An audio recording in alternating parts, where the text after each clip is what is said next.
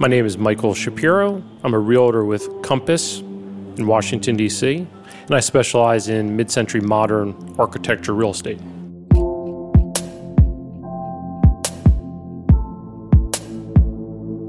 So mid-century modern, traditionally it's seen as a period between 1945 and about 1970. The aesthetic is really lots of glass, flat roofs, open spaces, and the main thing is also connecting with nature, bringing outside in and inside out. It really comes out of sort of European modernism, where coming out of World War II, and everything was new. Everything was essentially destroyed.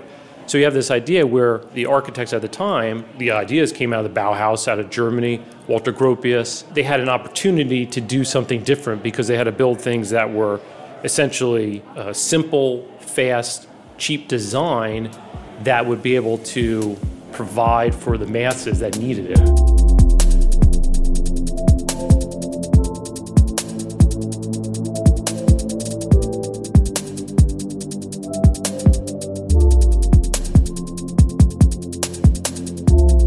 So I have no training whatsoever. It's more of just being a fanboy, I guess. So I started a blog, Modern Capital, back in 2006, just as a way to basically put together information about these different neighborhoods in DC, different architects that worked in DC, just as more of a resource for myself as I was looking myself, and started getting thousands of visits a month and emails and questions about real estate. And I said, well, I'm not an agent.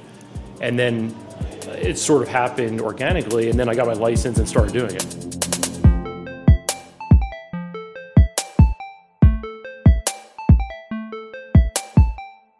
The good thing is that we have a lot of mid-century modern homes here. People think Mount Vernon, very traditional, sort of colonial houses. But in DC, think if you go back to sort of the post-war boom, post-World War II, DC expanding very quickly. So, builders and architects around the area built a lot of these mid-century modern houses because this was a time, 45, 50s, 60s, mostly suburban, some in DC. I'll give a couple examples. So one of the most famous ones is Holland Hills, which is in Virginia. It's south of Old Town.